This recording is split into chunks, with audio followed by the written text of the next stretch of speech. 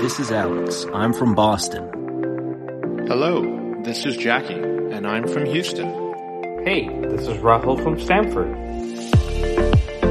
And we are the Premier Chefs.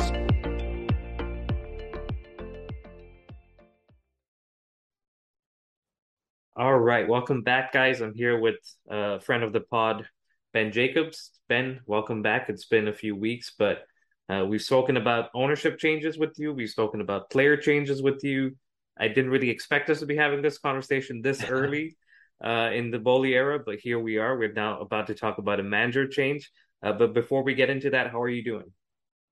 Yeah, really good. It never stops at Chelsea, does it? The window slams shut, and we think that that's the chaos over, and then just days later, there's more drama. Yeah, there's drama always, chaos with Chelsea. But let's get into it. I know you've been covering Chelsea for the last pretty much the whole year at this point. So like I said, we spoke about ownership, players, but now let's talk about a managerial change. So Todd Boehly, Clear Lake Group come in towards the end of May, early part of June. Was there, from your sources or from what you've heard, always a feeling that this change would be made at some point?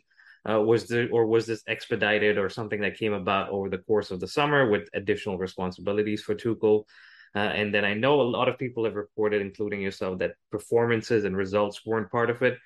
But we've seen some shaky results for Chelsea, so I'm sure that may have played into the decision and how soon it was taken.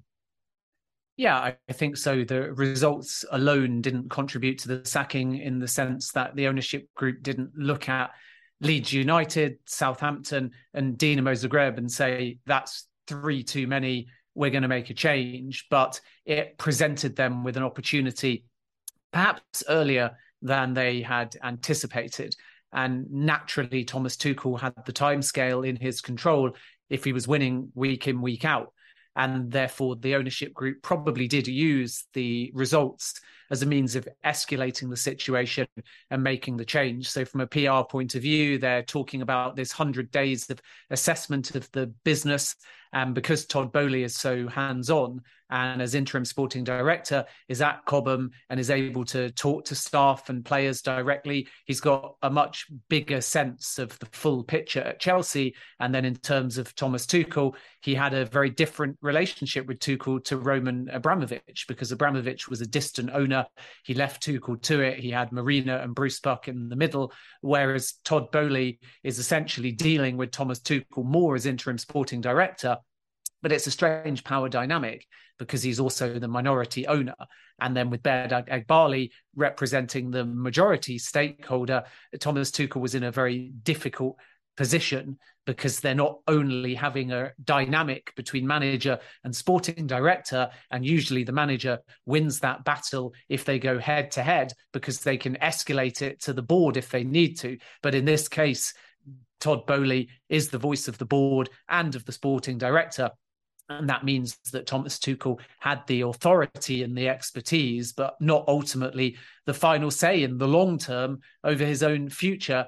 And the truth is, they fell out almost from day one. And I think that the new ownership group came in trying to respect a transitional period, whilst at the same time making sure that they assess very thoroughly everything at the football club, because they weren't able to do much due diligence in the build-up due to the speed and atypical nature of the sale. So then they came in, and I think they realised very quickly with Thomas Tuchel that he is a hugely talented coach, but not necessarily the right fit within the structure. So then when they're looking at getting rid of Tuchel, they're thinking about all the other changes that are still going to happen. Is Thomas Tuchel right under a new sporting director? Is he right under a more data-led system? Is he right under a recruitment model that's prioritising youth and pathways, because Chelsea are not going to spend 300 odd million in every single window? And that's where the fallouts began, because the ownership group wanted to know everything, not only to micromanage, but because they're brand new at the club and they're going to be heavily reliant on data. And I think that Thomas Tuchel is much more gut instinct orientated. So on the one hand, they told Tuchel he would have full autonomy and they'd be empowered by his views. And on the other hand, whilst giving him that control and authority and seeing him pressurized by that and not always stepping up. They continued to delve into the data and have their own strategic meetings that led to different conclusions. Now, I must state there's two sides to every story. So Thomas Tuchel will no doubt tell a narrative around him winning a Champions League, him getting into cup finals and only missing out on penalties, and his pedigree suggesting that he was warranted to have that authority and say, and any interference in his training, his methods, his dressing room, his decision-making was, in his view, unwarranted and unfair for new owners that were not only finding their feet at Chelsea Football Club, but within the football industry generally. And then the ownership group, I think, would argue that regardless of what decision was made, communication just broke down to the point where they were forced to take certain paths because Thomas Tuchel was not clear. And there's examples of that with Hakim Ziyech and Christian Pulisic, who were ultimately unclear whether they were going to be sold or not. Ziyech wanted the move to Ajax. Pulisic would have moved to Serie A if Juventus had made an offer. But then the next thing they know, they're in the starting lineup. With Lukaku, there was obviously some debate over whether he was going to be sold permanently or loaned, and whether there will definitely be this activation of the gentleman's agreement that gives him a second year's loan, or whether now under Graham Potter he'll be brought back to the club. And that was quite a divisive issue as well. Then I think what didn't help Tuchel was the fact that he got frustrated and openly criticised the instability. And I think that he was just quite fatigued from the backstory, the sanctions, the sale, all of which put a lot of pressure, and mental energy was required to deal with all of that. And then suddenly there's a whole new sweeping wave of change. And I think that contributed as well. And it also doesn't help when you have the volume of outgoings either, because there's been periods during pre-season before Alonso departed where his head wasn't right, before Lukaku departed, even though that was very early in the window, where his head wasn't right. And even Azpilicueta as captain, he stayed, and Todd Boehly was a big part of that.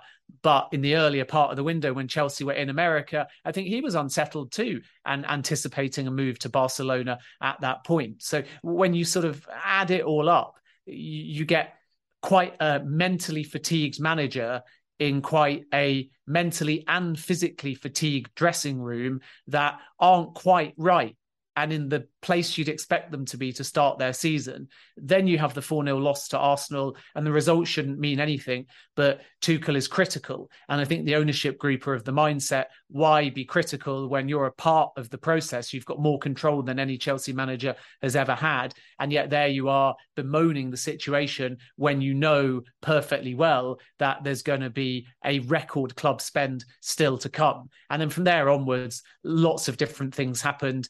Tuchel will argue that the ownership group displayed a lack of football knowledge. There's that now infamous story doing the rounds that they pinned up a 4-4-3 formation without realising that there was an extra man in it. That's being denied, by the way, by the football club. But Thomas Tuchel may well continue to fuel that type of story as evidence that he was the football expert and his system was being interfered with. And then on the flip side, you have Boehly and the rest of the new American-led ownership group kind of intimating that every time they went to Thomas Tuchel, whether it was over Ronaldo, whether it was over Jules Koundé, whether it was on deadline day, he either delegated and got his agent to take meetings, or he just didn't communicate and pick up calls enough or participate actively in the WhatsApp group. And if he's empowered and is the final decision maker, as the ownership group promised him to begin with, then you would argue from the ownership group's perspective that Tuchel has to respond. And if he's busy doing other things, then there becomes a delay and there becomes a friction. So I think all of that added up. And then probably the final thing to just note is that Tuchel's belief was perhaps that a new contract was close, which is paradoxical in his thinking because he feared getting the sack quite early as well, because he could probably see the news coming, even though he was maybe shocked about when it was delivered. I think in pre-season he was paranoid that he was going to be replaced, but his belief through sources close to him is also that he thought a new contract was coming. And why? Because there was a move at the football club to secure everybody of note, i.e. Reece James, soon to be Mason Mount, and of course Thomas Tuchel. And then Todd Boehly came to Tuchel and said, no, this is only formative. We're not going to move this on until the window shuts, and then we'll see where we're at. And I think that Tuchel was very disappointed by that as well, because he saw it as a sign, even if he was still shocked by the manner in which he was sacked, that if Reece James is getting compensated, if record spend is happening, if Mason Mount has started his talks, if Mendy has began his talks, then things are being built around the manager. But where is the loyalty in the manager? And whereas he felt it might come, and soon, Boehly and the ownership group were clear that they were not going to progress those contract talks any further at the point in time when Tuchel wanted escalation. And why did he want escalation? Well, only he can say, but my reading of it is he wanted escalation because he wanted the contract to show that his job was safe and that the club were loyal. And he never got that. And then, of course, weeks later, he was sacked. So I think there's a variety of different factors, but it doesn't have a great deal to do with the 3 losses, other than if Tuchel had won every game, even if the ownership group didn't like him as manager, they would have had no choice but to continue with his services. Yeah, listening to you, Ben, it just sounds like, I mean, it's been a chaotic year for Chelsea as a club, right? But it just sounds like since the ownership change, it has been some chaos, some disruption, some issue going on in the background, and we haven't been, obviously from the outside looking in, we haven't been able to notice it that much. But I think when I think back to Tuchel and his time at PSG, there was a famous quote that came out, and he said, "I just want to be a coach. I just want to focus on what happens on the pitch." And it seems like, throughout this year, he's had to do other things. He's had to take his focus off of the pitch and be the face of the club in terms of the media, with the Abramovich issue, and then with the Boehly issue coming in. We've never actually heard from these owners, and we never will. But Tuchel ended up being the face of it, and obviously, like you said, mental fatigue, physical fatigue, even going on vacation and still having to answer some of these questions, like you were saying, for Boehly and the group, doesn't help. So, and you could see that in his last few weeks with the club, there was just something missing. I know we had the Tottenham game, and he had that brilliant run down the pitch, but that just something didn't feel right, and we could always see that on the pitch. The other thing you mentioned about Alonso, it's funny you say that, because when we met him, Jackie and I were in Charlotte during the preseason tour. We got to talk to him after the game, and we said, "Hey, how do you feel about the result? A tough loss, even though it's preseason. Losing on penalties is never good." And his response was a little kind of like, just whatever. It's preseason. It's a training game, and that made us feel like his mind wasn't fully there, and maybe that was something that was spreading within the squad, with players that were not happy with the time and everything. So definitely some issues that even we could notice early on. It's obviously sad as a fan to see Tuchel leave, because we loved him. He brought us success. He brought us back closer to the club, in the sense that Lampard was a legend. He was let go. Anyone following him had a tough task ahead of them. But Tuchel filled those boots pretty well, and it's sad to see him go. But again, with any ownership group we've seen in the Premier League in sport, they always want to bring in their man. And in this case, Graham Potter is their man. From your sources, from what you've heard, how early were these talks in terms with Graham Potter? Was it in and around when Cucurella was being discussed with Brighton? I know Todd Boehly met with Paul Barber, who's the CEO of Brighton, as well as at a dinner or an executive meeting for Premier League. Was that something that was discussed, or they just along the way were identifying potential replacements, and Potter was someone they thought would be a good fit for the model overall? Well, I think there's 2 parts to this. So the approach for Potter only came after Thomas Tuchel was sacked, and that wasn't only out of respect for Tuchel, but also Brighton. And the reason why Boehly was so keen to follow formal process is because he's developed a strong relationship with, as you say, Paul Barber, the CEO at Brighton. And that definitely led to a speedy resolution of landing Potter. And as I reported a few days ago, there was a verbal agreement late in the evening. Potter said his goodbyes. The fact that he also has a release clause is easier too, because much like a footballer with a release clause, if you pay it, then there's really nothing the club the manager's at. can do to stop their boss leaving if he so wishes. And Graham Potter has been waiting for the right role. He turned down Spurs. At that point, they didn't have Champions League football.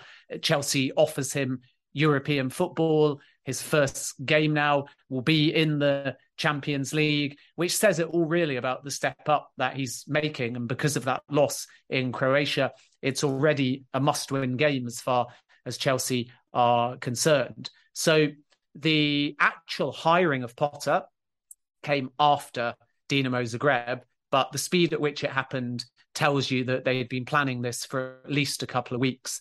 And my understanding is that the frustration after America, and particularly that Arsenal loss, catalyzed the whole process. And then privately, Chelsea were looking at options, in particular names that could work with a soon-to-be appointed sporting director. And this is normal because they're inheriting things from the old regime, including Thomas Tuchel, but they know that they're going to appoint a sporting director, very possibly a technical director, and there's been a raft of changes at board level. They're going to be more data-led. They're going to be more like Liverpool in their recruitment model.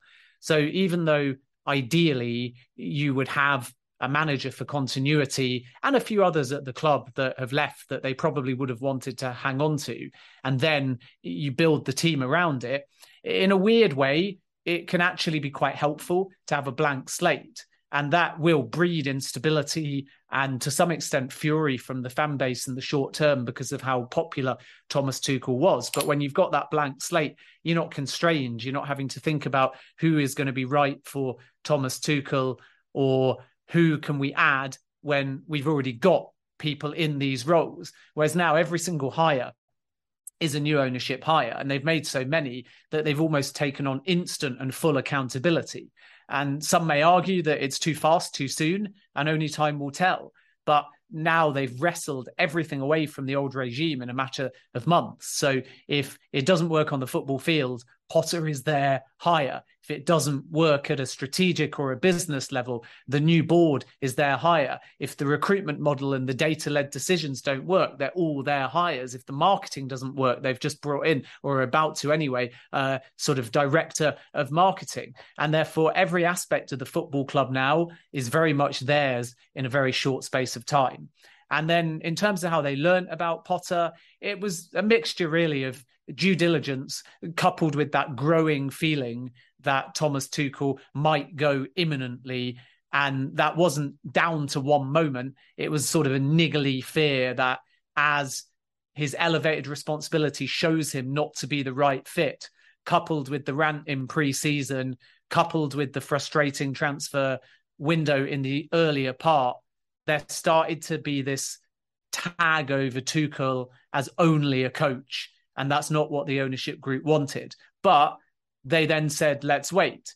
Let's watch the first few games of the season, because there was still that respect for him as a coach.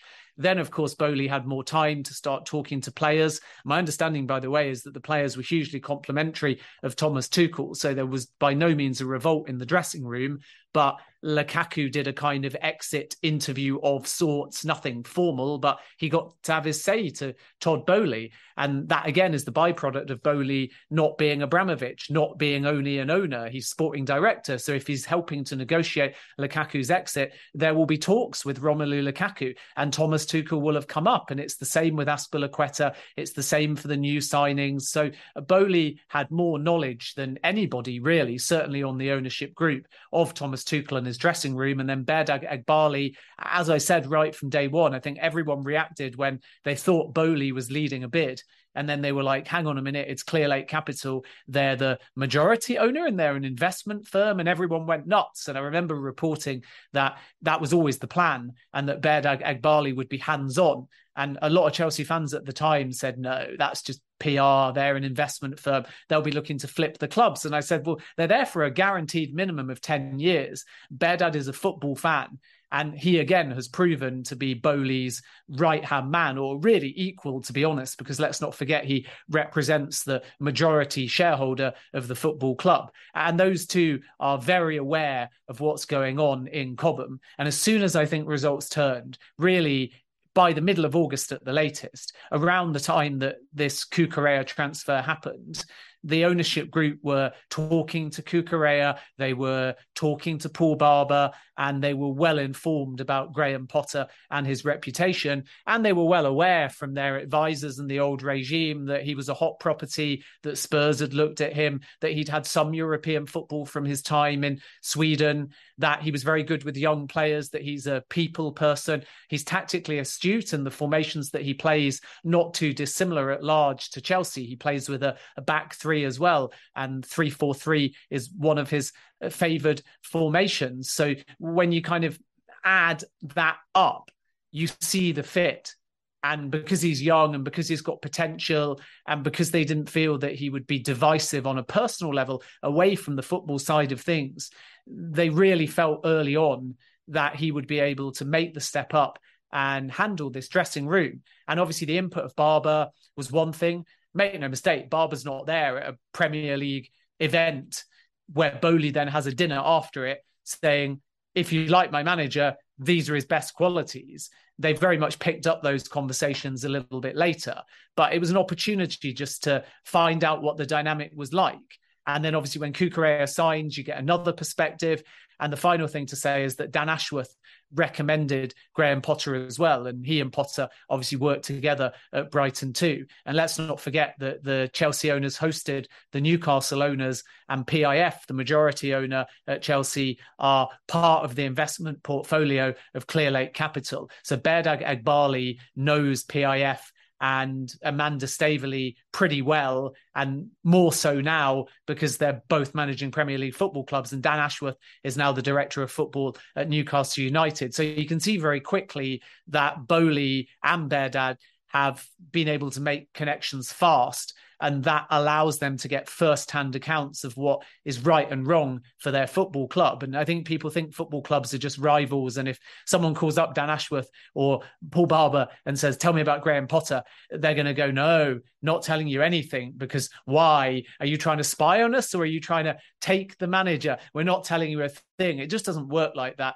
It's very much keep your enemies closer. And I think that is, again, a change of approach between a Glazer owner, an Abramovich owner, and even one or two others like maybe Daniel Levy at Spurs. They keep their distance. They're quite stoic, they're quite businesslike. But I think with the more hands-on owners, Amanda Staveley at Newcastle, Todd Boehly at Chelsea, because they relish the day-to-day and really get their hands dirty, they're interacting with their peers at other clubs a lot more. And Sue Whelan's another example of that at my club, Leicester City. And as a result, they meet, not just professionally, but personally. They bounce ideas off each other. They look at collaborative approaches that benefit the clubs and the Premier League at large. So you suddenly have this dynamic now where a lot of clubs that fans perceive to be rivals are starting to work together. And that's part of the new approach and strategy of Todd Boehly as well. And that then allowed him to get pretty easy access to Graham Potter, which ultimately catalyzed a very speedy appointment because he was the number one choice. Yeah, and it was reported right away that Potter was the number one choice, and it all kind of makes sense now because you saw the PIF group, I believe it was at the Leicester game a couple of weeks ago, and the feeling was, oh, they're just doing, relationship building, like you're saying, but there was a little bit more there. We've also seen Seth Ruby, who's an intermediary who was at the game last week against West Ham. So, like you said, Boehly and Eghbali are building their contacts and their relationships. And just to add to the Clear Lake point, I saw Jose Feliciano, who's another partner in the Clear Lake group, at the women's game in Portland, and he was there interacting with Emma Hayes. So Clear Lake is fully involved and heavily part of everything that happens on and off the pitch. So for any fans that are wondering why Bali or any of these other guys are involved, they're there, like you said, for a 10-year commitment, and they want to make this a success as much as possible. Ben, you mentioned with Potter playing a back three, so we're going to see similar players, at least in the defensive area. There's one question I have about the transfers before we go into maybe some of the attacking players that may change. Aubameyang. This was believed to be a Tuchel kind of transfer. He requested it, or he at least pushed for it. They've worked together at Dortmund. He comes in on deadline day, less than a week later, 60 minutes after Aubameyang's debut. Tuchel's gone. What have you heard about the thinking behind this transfer? And um, at that point, if they really wanted Ronaldo, why not just go for him? Because I believe by deadline day, they knew within a week or a couple of weeks, Tuchel wasn't going to be there. So why still bring in an Aubameyang? Yeah, it's an interesting one, isn't it? And you're so close to the end of the window that if the realization from the early part of the season is that Chelsea need goals and Aubameyang is right there and has played in the Premier League before and been prolific during his Arsenal days, then you agree with Tuchel and you move for the player, even if you know that Thomas Tuchel might not last. And to some extent, you back the manager and at that point don't reveal to Aubameyang that you're considering changing the manager. And of course, they're not going to intimate that he might be playing under a new manager. First of all, because they may not have 100% made up their mind at that point. But the second thing to note is just as soon as the player gets any uncertainty about instability and change, they could have ended up with no striker. So they almost had to just follow through on that.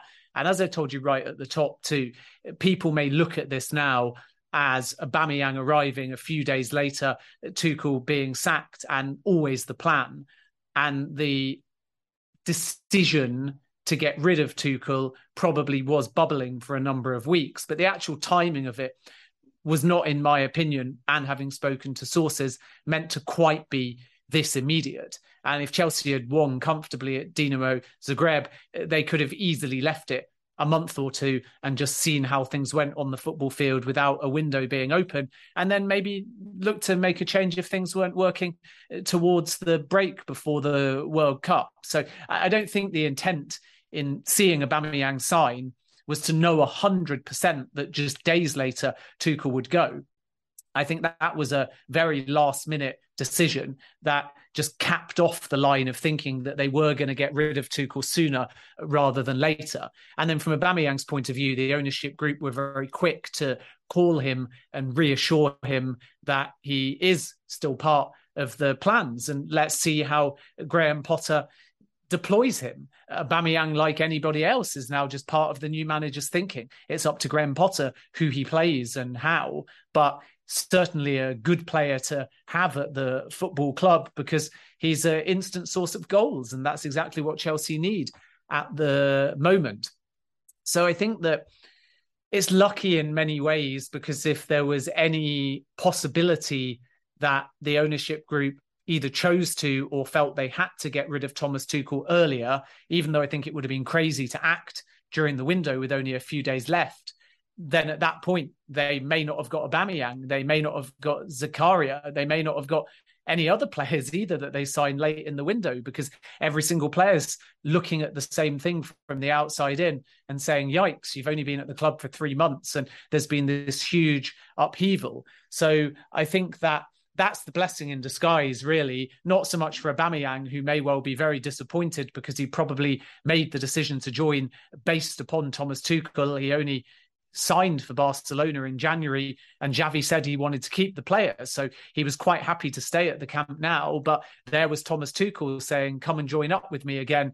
And then just a couple of days later, Thomas Tuchel's gone, and now he has to kind of earn his worth under Graham Potter. So not ideal from Aubameyang's perspective, but by the same token, it could end up being a blessing in disguise. And then the line of thinking over Aubameyang is really interesting, because Thomas Tuchel started the window saying that he didn't want an out-and-out number 9.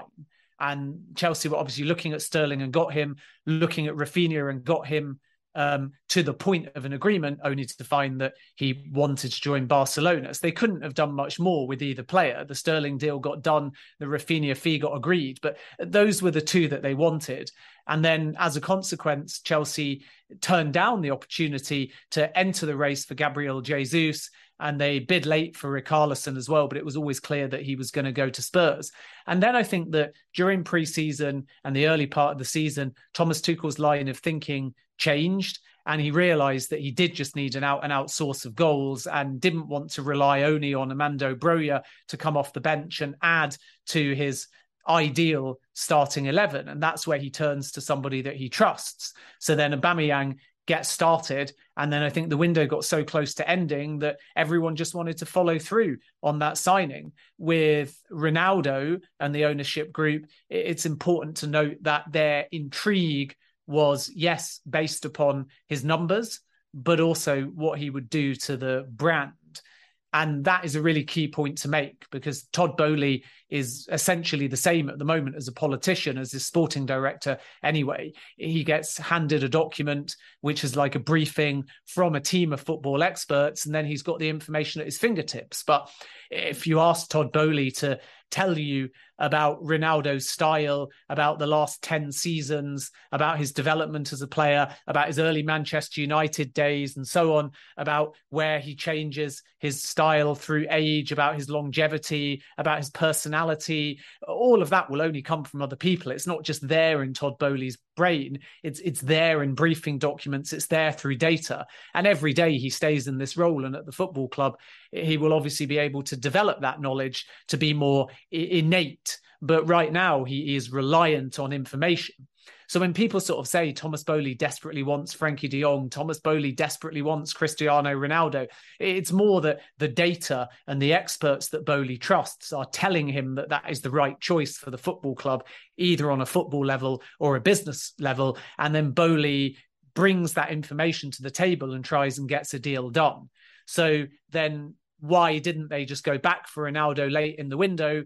One, because I don't think they wanted to undermine Tuchel. Two, because at that point they won't have had any clue as to whether Graham Potter wanted Ronaldo. And three, because there was still no indication that Manchester United would have sanctioned the deal to Chelsea. So Ronaldo wanted Chelsea earlier in the window. By the way, Manchester United looked at Pulisic and Chelsea intimated they didn't want to loan him to a rival. So then Manchester United could have easily said the same thing. We're not going to loan or sell Cristiano Ronaldo to a direct domestic rival. So we don't know that part of the puzzle as to whether it was even feasible to get Ronaldo. But what we do know is that Tuchel said very clearly no and thought that was the end of the matter. And 6 or 7 times Boehly came back to Tuchel and said, but why not Ronaldo? But why not Ronaldo? And that caused a lot of friction between the two as well. So if Boehly wanted to show that he was kind of maverick, which would have been ironic because they thought Tuchel was maverick and that's partly why they got rid of him.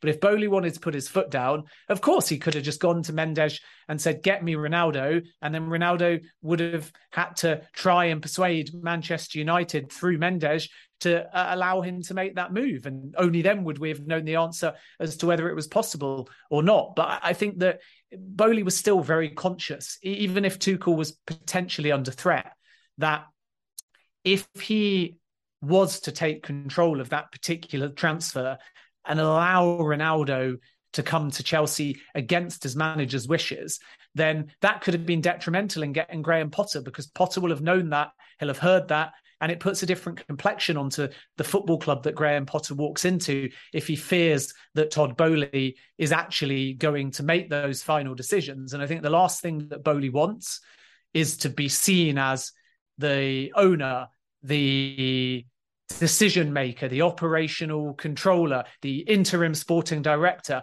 and to some extent, if he's picking players, the de facto head coach.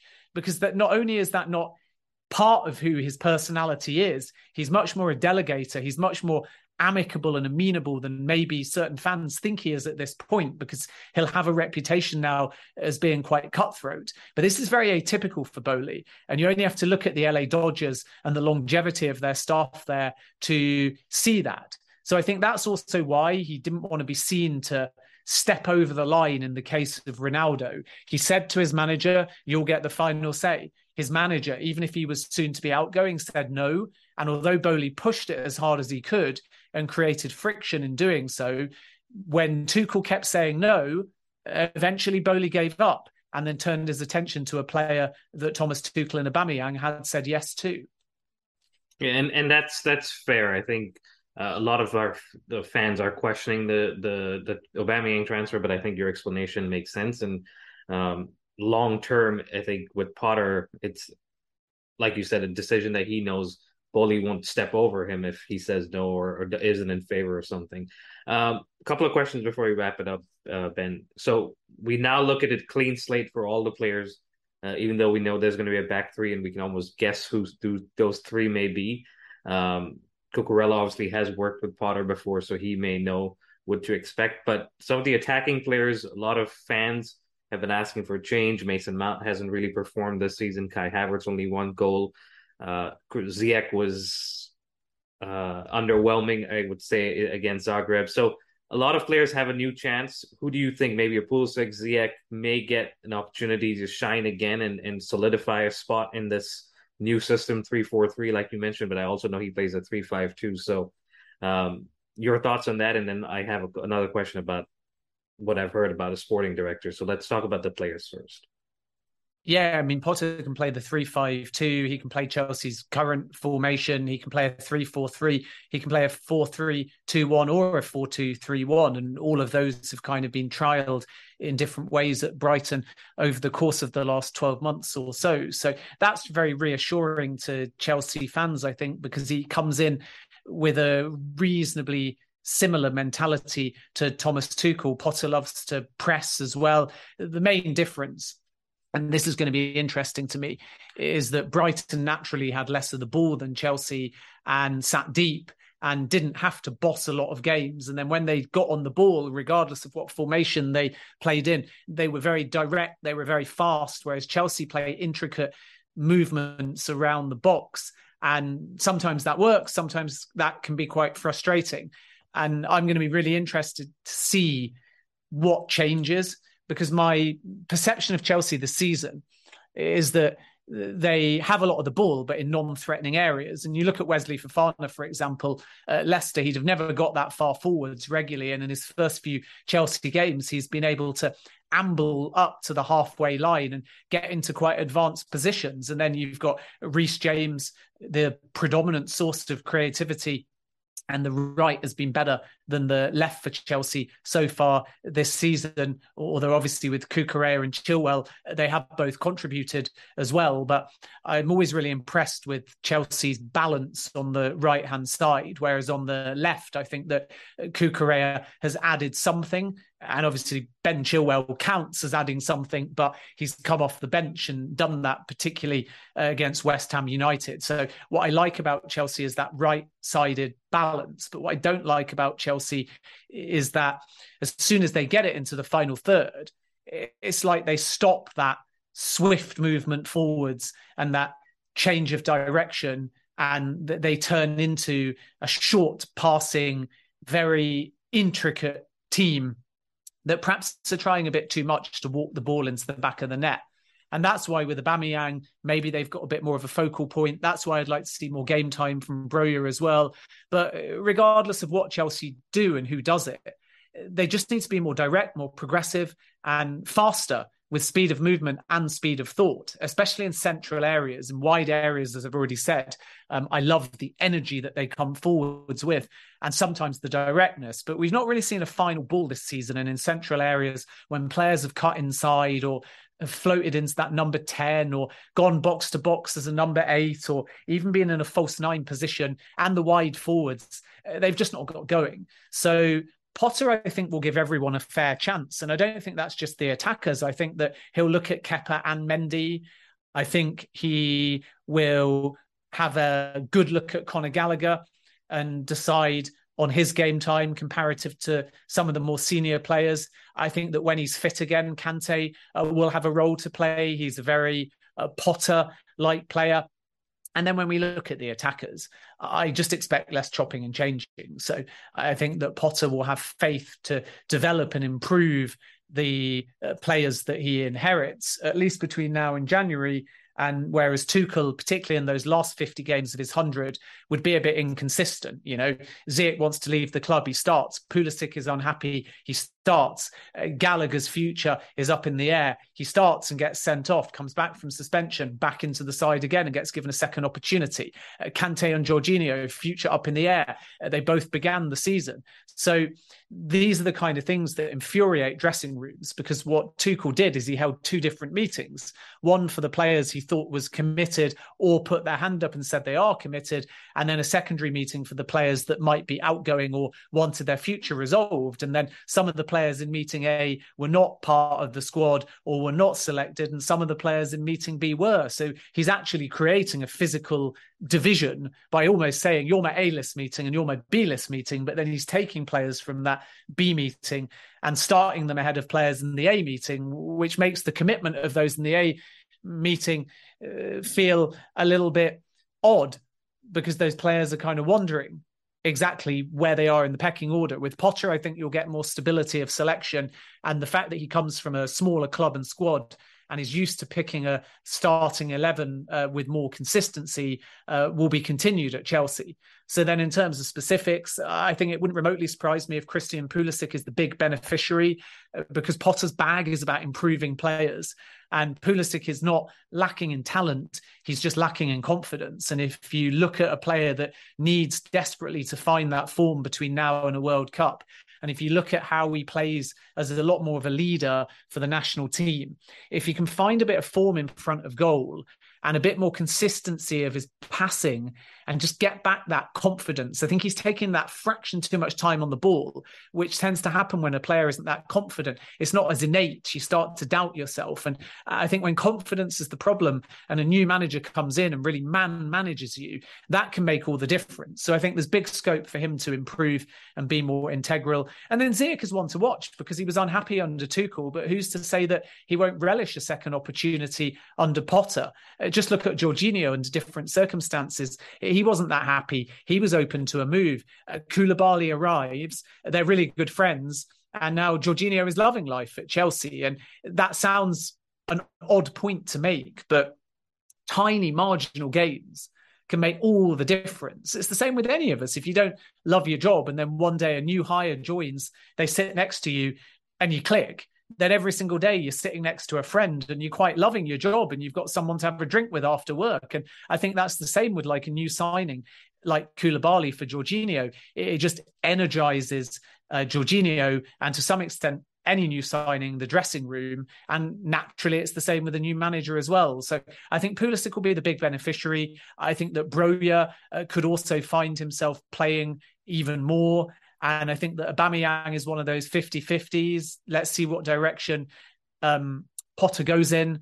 And then, of course, the other key question is going to be Ben Chilwell, because whereas I think under Tuchel, if both were fit and there were three centre-backs that were playing in Koulibaly, in Silva and Fofana, then Cucurella is going to play in his preferred position as an inverted left-back or a straight left back, right?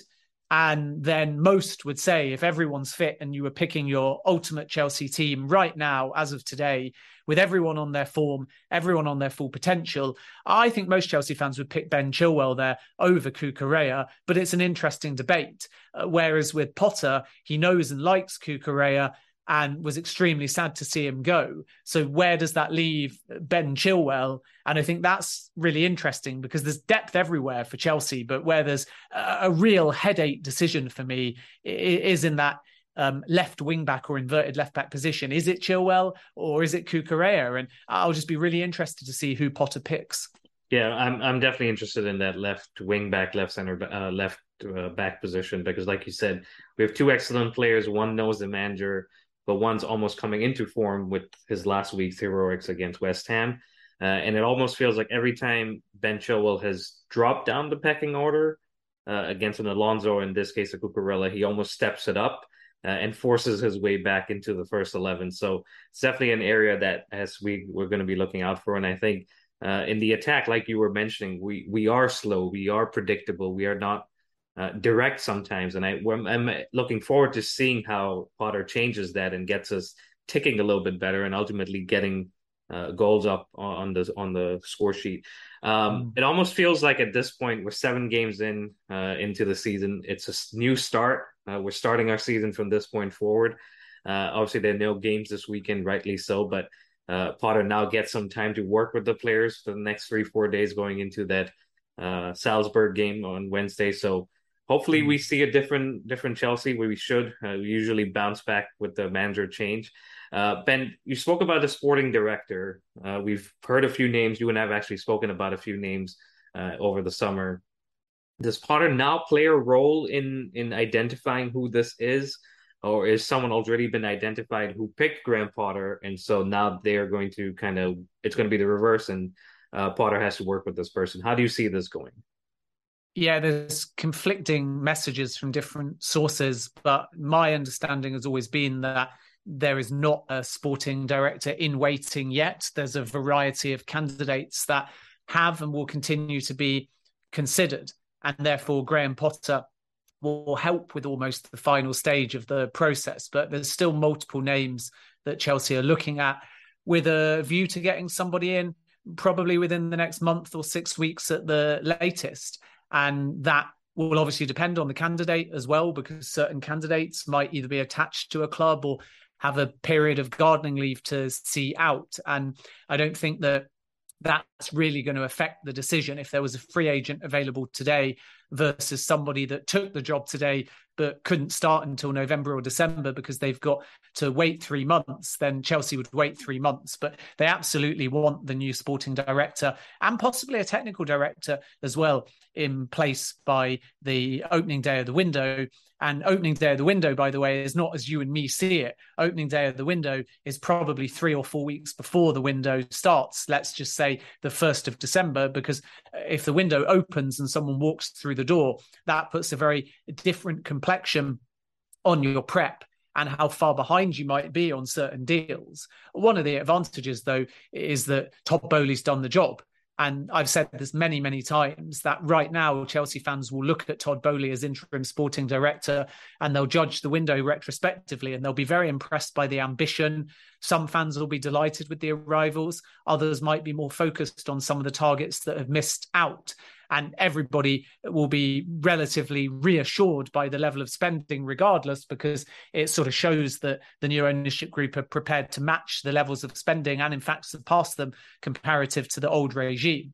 So I respect and appreciate that people will have different opinions on the window and on Todd Boehly right now. But one long-term advantage of him being interim sporting director is that there's not an owner I can think of, not at an elite level club, that has been in this position as a operational controller, as chairman, as minority owner, and with Behrad Eghbali, a majority owner as well, who have been so hands-on, who have had so much face time with the players, who are aware of all the agents, who now understand the negotiation process. Heading into January, that's really going to help because the new sporting director will be able to almost shadow Boehly for that month prep until the window opens and get a real sense of what's being prepped. And then the other thing that will help Chelsea is just January windows, even in a World Cup year, are always slower than summer windows. So Chelsea, I think, will probably look to strengthen the midfield area as their main priority. And then they might add an attacking option, whether that's a forward or a more creative-minded player. And then from there, what's the situation with the goalkeeper, or now goalkeepers, plural, because Mendy hasn't had a great start to the season and Kepa could still want to leave. And then they'll be looking at young players as well. So they'll be back for Edson Alvarez for sure. And then I think they'll be looking for one other more creative-minded player. And then naturally people, because of Potter's arrival, will be saying, what about Caicedo? What about McAllister? And so on. And let's wait and see what Potter wants and what Chelsea have got cooking. But I think that with the sporting director, they've not made a final decision yet. And the main reason for that is because they really, really wanted Michael Edwards. He was their final decision. And they made Edwards an exceptional offer. And from what I'm told, Edwards was blown away by the project. He was really, really excited by it. And they effectively made him an offer that they thought he couldn't refuse. They didn't just try and get him. They repeatedly went back and held multiple conversations and they courted him. But they've still been told the same answer, which is that he is not available in the short or the medium term. And he's been very, very firm. And even though some Chelsea sources are still talking about them keeping in contact with Edwards and making sure that he stays on their radar, I think the Chelsea ownership group want a sporting director in ASAP because they don't want to go through another window like this. And they want to make sure that they don't put strain on Potter because they will have learned some lessons from the last kind of 3 months with Thomas Tuchel. So at the moment, that rules Edwards out. But I think we have to call it a 99% ruled out, not 100% ruled out, because they still very much respect him. So then you're left with Paul Mitchell, who's at Monaco at the moment. He is on the Monaco board, but there's big changes at Monaco. And make no mistake, Mitchell wants the job. He was touted as a possible Chelsea technical director in April, and he's really, really keen. And I think that there'd be no problems whatsoever getting him to leave Monaco. So that's one to watch. What's interesting about Mitchell is that he worked with Pochettino at Spurs and they had a tremendous relationship. So if Mitchell was close or Mitchell was in waiting, then could that have influenced the decision-making to go for Poch over Potter? And the fact that they went straight for Potter without any real serious conversation with Pochettino probably again illustrates that Paul Mitchell has not yet agreed anything, much like any other sporting director. And then you've got Bertra at Atletico Madrid. Atleti have shot that one down. There's been no approach yet. And then some say Maxwell is being considered, who used to be at PSG. My understanding is that's not the case, and that although Maxwell might have been explored, the manner in which he left PSG, albeit with Luis Campos coming in and new ownership, was not ideal. And I think that there are some question marks about Maxwell and his experience and suitability for the role. So I think another name to watch, only because when Chelsea owners first came in, he was definitely a name that they explored. But I think the more they learn about Maxwell, the more doubts there are. And even with Mitchell, it's going to be very interesting with Graham Potter to see if that changes the dynamic. Because if you've got an inexperienced manager at this level who's young, then you've got an inexperienced ownership group in this industry, despite the fact that they've got excellent pedigree outside of it. If you then brought in a hot, up-and-coming young name as sporting director, then where's the experience? And that might change their line of thinking a little bit now, which is why Potter's input, I think, is going to be very important, because if he's comfortable with the sporting director, the contact book, the level of experience, he's already bringing a recruitment specialist anyway to Chelsea, then I think that will finalize the line of thinking within the ownership group into what direction to move. So I think it's quite a smart decision to give Potter some of the say rather than just bring somebody in. And probably the final thing to say is that now they've gone for Potter, even though it's purely hypothetical. I think in an ideal world, if Dan Ashworth had been available and not gone to Newcastle, I think they would have taken Dan Ashworth all day long, unless, of course, Michael Edwards had taken the job. But it's just unfortunate that Ashworth isn't leaving Newcastle. He's heavily invested in that project and he's only just joined. So that's the example of obviously a perfect fit, but it's one that is unattainable to Chelsea at this point. So we're no closer to a sporting director at the time of recording, but what we do know now is the process, that Potter will have a say and that they are obviously looking to appoint that sporting director before the World Cup. And the before the World Cup part is new because before they sacked Thomas Tuchel, they were actually saying in the month of September they would like to have a sporting director. And now Potter's come in. I think they're just going to take a breath. And, if they sign someone that's available now and is a free agent, they can obviously start in the month of September. But if they have to wait for the right candidate, as long as they're there by the January window, that's exactly what the football club will do. Yeah, it sounds like there's still a lot of pieces of the puzzle that need to be put in place. But the Boehly era has started similarly with the kind of chaos that we came to expect with Roman. Obviously, a lot more involvement from the owner or the minority owner in this case. But we look forward as Chelsea fans. That's all we can do is look forward to what the club will go on to achieve over the next month, next few months and season, of course. Ben, Graham Potter walks into a job that is definitely a step up from Brighton. No disrespect to Brighton. He walks into a locker room where he looks around and he sees Reece James with the Champions League medal. He sees Mason Mount with the Champions League medal, players that are significantly younger than he is. How does he manage the situation, and what expectations do you think the board, Boehly, are going to put on him for the season? Before I let you go, that's my final question.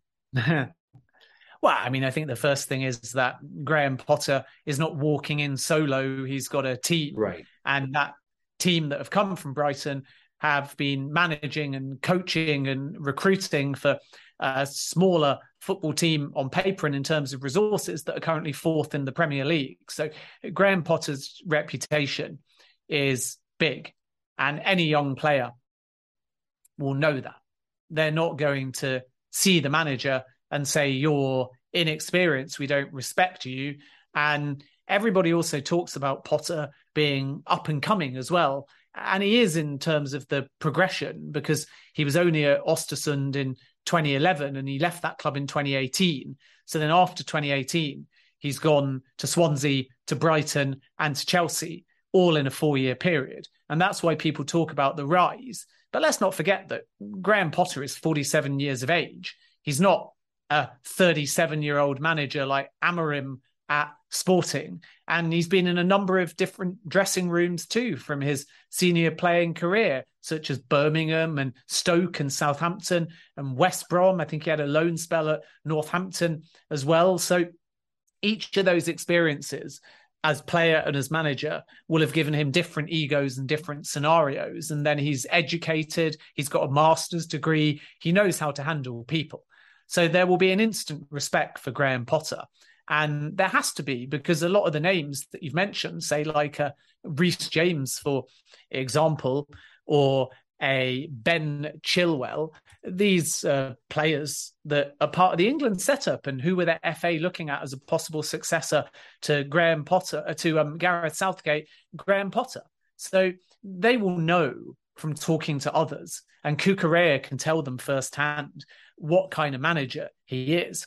And then there's always handover and there's always transition. So not absolutely everyone on the football department side of Chelsea that was under Tuchel is going to leave. So training doesn't just change overnight. Dressing room mentality and culture doesn't just change. And there's a mutual respect as well. So Potter won't come in and make wholesale changes. I don't see him changing the captain, wildly changing the formation. I still think that he'll give a chance to the core players under Thomas Tuchel. And then because there's others that are out of form, he'll have some decisions to be made. And really what this Chelsea room want is unity. They want openness. They want transparency. They want a manager that talks to everyone as a group so they're aware of the plan.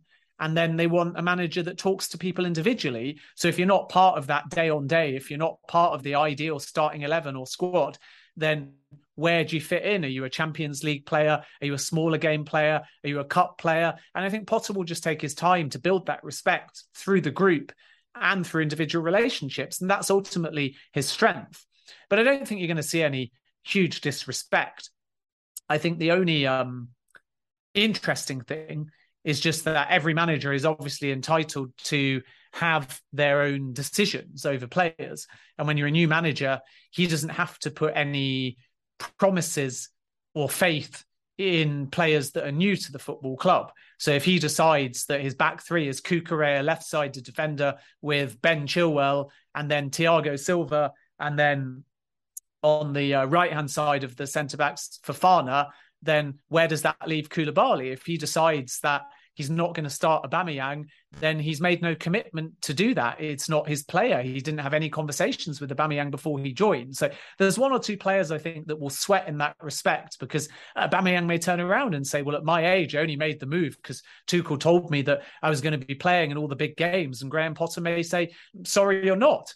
Who knows? There's no indication that's what he's going to do specifically with Aubameyang or with Koulibaly, but I just use those two as examples, and Zakaria is another one. You know, you get brought in on loan, and then does Potter have other ideas? We have to wait and see. But I think that the risk is not really in the dressing room side and winning over the players, because a new manager brings a new energy and tends to unify a dressing room in the short term. And I think that Potter will have no problem doing that. I think the risk comes in the fact that, you know, Chelsea have just got difficult games coming up, having already lost 3 matches. They've got a massive Champions League game away at against Salzburg at home, and then they've got a Liverpool game. Liverpool, and yeah. if you get a backlash from Liverpool, who also had a very poor result to Napoli, and then if the Salzburg result doesn't go according to plan, then there becomes kind of immediate pressure on Graham Potter. And I think that's the challenge, that everyone knows it's a risk because he's never done the Champions League. He's never been in a dressing room this size. He's never had these resources. He's never had this budget. So the risk for me is not in getting the players to respect him. The risk to me is in getting the players' confidence up instantly. And that's not just down to respect.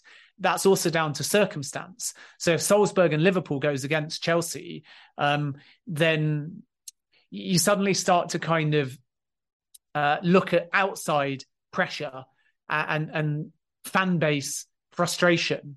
And that's kind of why, honestly, I would have quite liked Chelsea, even though I fully respect, obviously, the decision of the FA and the Premier League, and huge condolences as someone with great affection for the Queen. So I'm not in any way saying this last point as I wanted them to play despite her passing.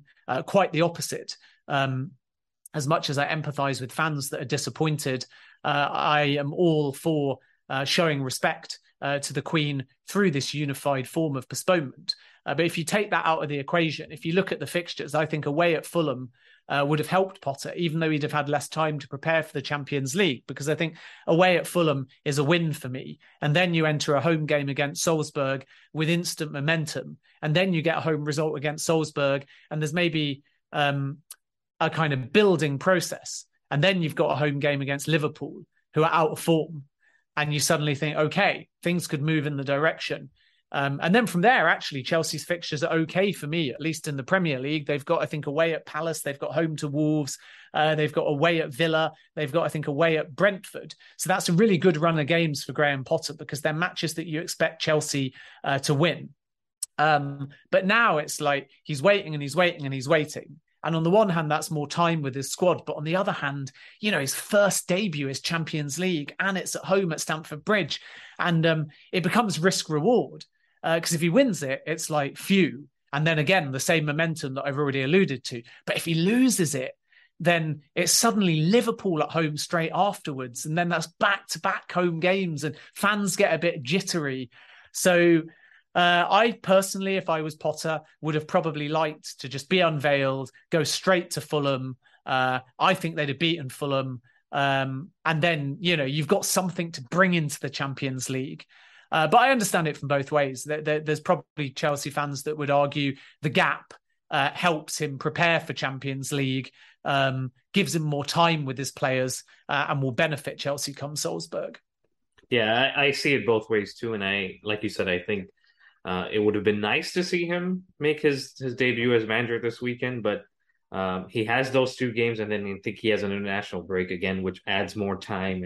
And if you, like you said, if those 2 games go south, then you're sitting with your decisions and thinking about, what could have been done differently for a couple of days. And that obviously adds to it. But again, if you leave off on a high and go into the international break, you come back and you're looking forward to being back and doing the things. So gives him time either way, before and after he makes his debut. And then obviously going into the World Cup, he has more time to assess the squad and the players and some of the strengths and weaknesses while they're away on international duty. So it's definitely an interesting time coming up for Chelsea. Like I said, to me, it almost feels like a restart, and we go again starting on, I believe, Wednesday it is, against Salzburg, and then Liverpool, like you were saying. So we start again, we go again. Not a lot of damage has been done. We still sit, I believe, 6th or 7th in the table, 5 points off the top. So things can change. And like I was saying, as a Chelsea fan that's seen this happen for 20 plus years, we almost seem to thrive off of the chaos and the drama and all of the issues that come up with the managerial change, with player changes, and more recently with ownership changes. Ben, I'd like to thank you so much for your time. It was great chatting with you as always, and we'll definitely catch up in the near future. But guys, it's a new era. Boehly era has begun. It has gone the same way as the Roman era did initially, but it seems like, at least with what they've done with the Dodgers, they do tend to give their manager, especially their person, some time. So hopefully that will be the case with Potter, and he brings success and wins success with Chelsea as well as for himself. And and everyone's happy, and the pieces of the puzzle, like I was saying, fall into place, and things go well for us. But Ben, we'll talk again soon. If you don't follow Ben already, it's Ben Jacobs on Instagram. I beg your pardon, on Twitter, and on Instagram it's Ben David Jacobs. And there's a lot of detail. If you haven't read the article that he's put out for CBS Sports, definitely go check it out. Ben, we appreciate the detail. We appreciate your friendship, and we'll be in touch. But until then, stay safe and up to Chelsea. Hey guys, the Premier Chelsea is sponsored by Kickoff Coffee. They are a top quality artisanal roasted coffee. In other words, they're Champions League winner and Premier League winner every single time. They deliver fresh bags directly to your home, so you don't have to go to a coffee shop and pick up something. And the best part about them is every bag gives back to soccer charities. 10% of the proceeds go to organizations that use soccer to promote youth social development in the underserved areas. Use our code TPCoffee15 to get 15% off your order. You can order at kickoffcoffeeco.com or check out the links on our social media. Thanks.